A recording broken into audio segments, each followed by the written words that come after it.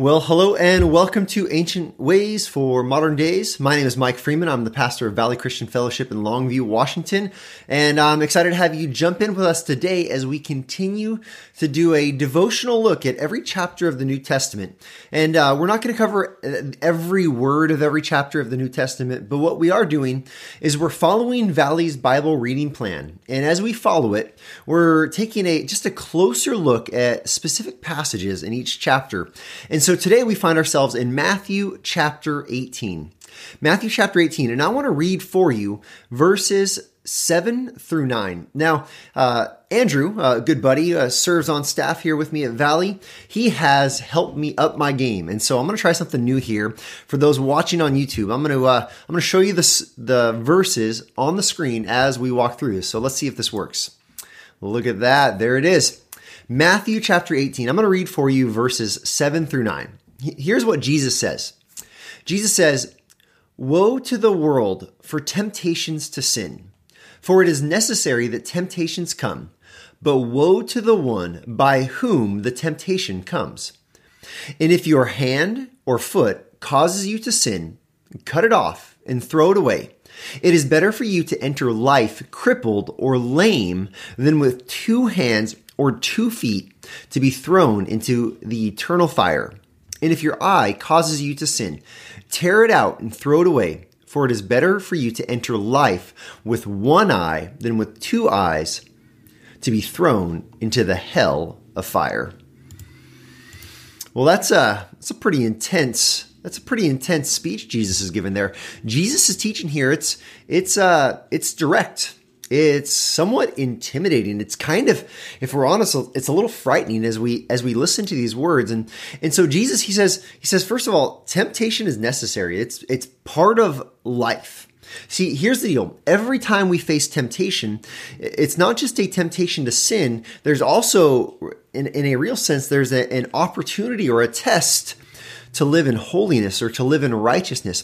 Every time the enemy wants us to not love God and to follow our flesh and to follow his temptation, the Lord, he's given us an opportunity to love him and to walk in holiness and to walk in obedience. And so this is just kind of the reality that we live in.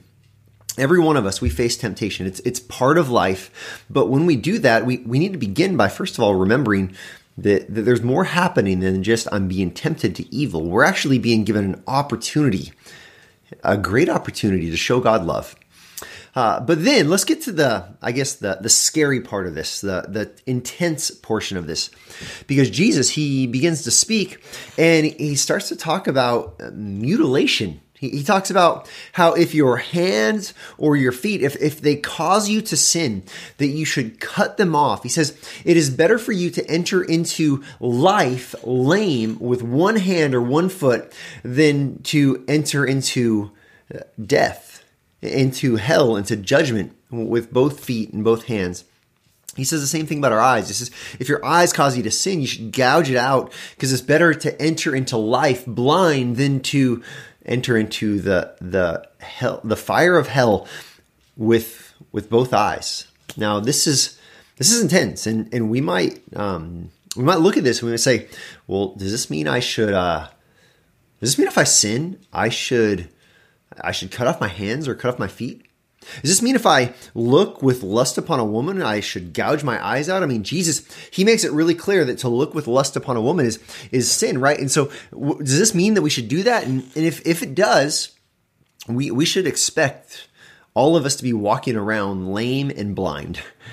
Now, we should expect every single one of us to be walking around without hands and without feet and without eyes, because the reality is temptation's there, and oftentimes we have failed. And so what is Jesus getting at here? Is he endorsing self-harm?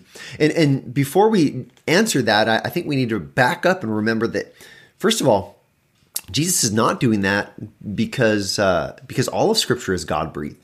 All of Scripture is inspired, and Jesus he's behind all of it. Jesus is the Word of God. And so we need to look at all of Scripture, and we need to look at some other clear passages that give some insight into this. And so first of all, I would say the Old Testament prohibits self-mutilation. You look at passages like Deuteronomy chapter 4 or 14, verse 1. Let me go back here and see if I can pull that up. Yeah, there it is. It says, you are the sons of the Lord your God. You shall not cut yourselves or make any baldness on your foreheads for the dead.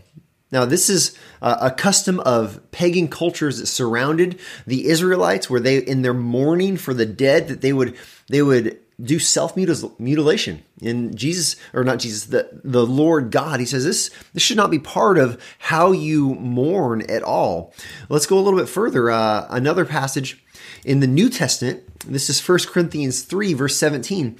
Paul writes, he says, if anyone destroys God's temple, God will destroy him. For God's temple is holy, and you are that temple. And this is a text that shows us that we, those who have the Spirit of God dwelling in us, those who have trusted in the death and resurrection of Jesus, we are God's temple. And so we are prohibited from any kind of self-harm. And so the point here then, as we go back to Matthew 18, Jesus, he's speaking rhetorically.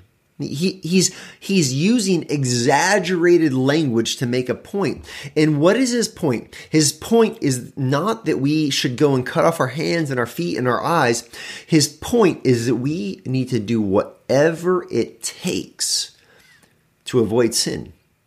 We need to do whatever it takes to avoid sin. We need to go to the greatest lengths that we can think of without violating the truth of Scripture to avoid sin. Now, let's just be honest. This is not easy, because oftentimes what this takes avoiding certain places. This takes doing things like putting filters on our computers and on our phones. This takes accountability. This takes repentance and confession. And I think many of us, we would rather cut off our hands and gouge out our eyes than to go to a brother or sister and say, I have sinned. I've messed up. I need some accountability. I need you to pray for me. And the reality is, it is so hard. It is so hard to be honest. It reminds me of growing up. As a family, we would go camping along the American River, and we live in the Northwest in Washington, and we would go camping there. And one of the great activities we would always do is we would bring some inner tubes, and we would traipse up the river and hike up the river, and then we would float down on the inner tubes. And it's a pretty strong river in places, and pretty hard to navigate at times. And there were times when there wasn't much shore that we could walk on, and so we would literally be like walking up river, and it was hard. And the rocks would be slippery, and oftentimes you would fall, and you have to get back up, and it was so difficult to walk up river. And we would get to the top, and then we would finally get in our tubes, and we would float down in the sun and in the warmth, and it was just a wonderful trip down river. But what I want to remind us of is our battle against sin. It's not like we're floating down river in the ease of the afternoon sun. The battle against sin is much more like the hike upriver that is difficult, that is slippery, that is treacherous, that there are temptations and there are difficulties and there are schemes of the devil and there are traps. But listen, those in Christ, we are no longer slaves to this world. We're no longer slaves to the devil. We're no longer slaves to our own flesh, which means we are free now. And in our freedom, you and I, we are called to do whatever it takes to avoid sin. And so let me really challenge you today with this ancient way for our modern day. What are you willing to do to avoid sin? Do you have a trusted friend, a brother or a sister in Christ that you can go to and say, Can I just be transparent? This is where I'm tempted. This is where the enemy is trying to draw me away from the Lord. And just lay it out there with transparency. First of all, I tell you what, you are going to find a lot of freedom. If someone comes to you and says something like that, I think the first words out of your mouth should be something like, you know what, there is grace here, and I love you. I'm going to walk with you. Let's walk this path together. And then I think you're going to find that not only is there grace and there's freedom, but there is strength There is strength bringing your guilt out into the light and remembering the forgiveness that's in Jesus and remembering the strength that you have in brothers and sisters. And so this is your ancient way for your modern day. Do whatever it takes to avoid sin. I hope you tune back in tomorrow as we continue to walk through the New Testament devotionally. I look forward to seeing you then.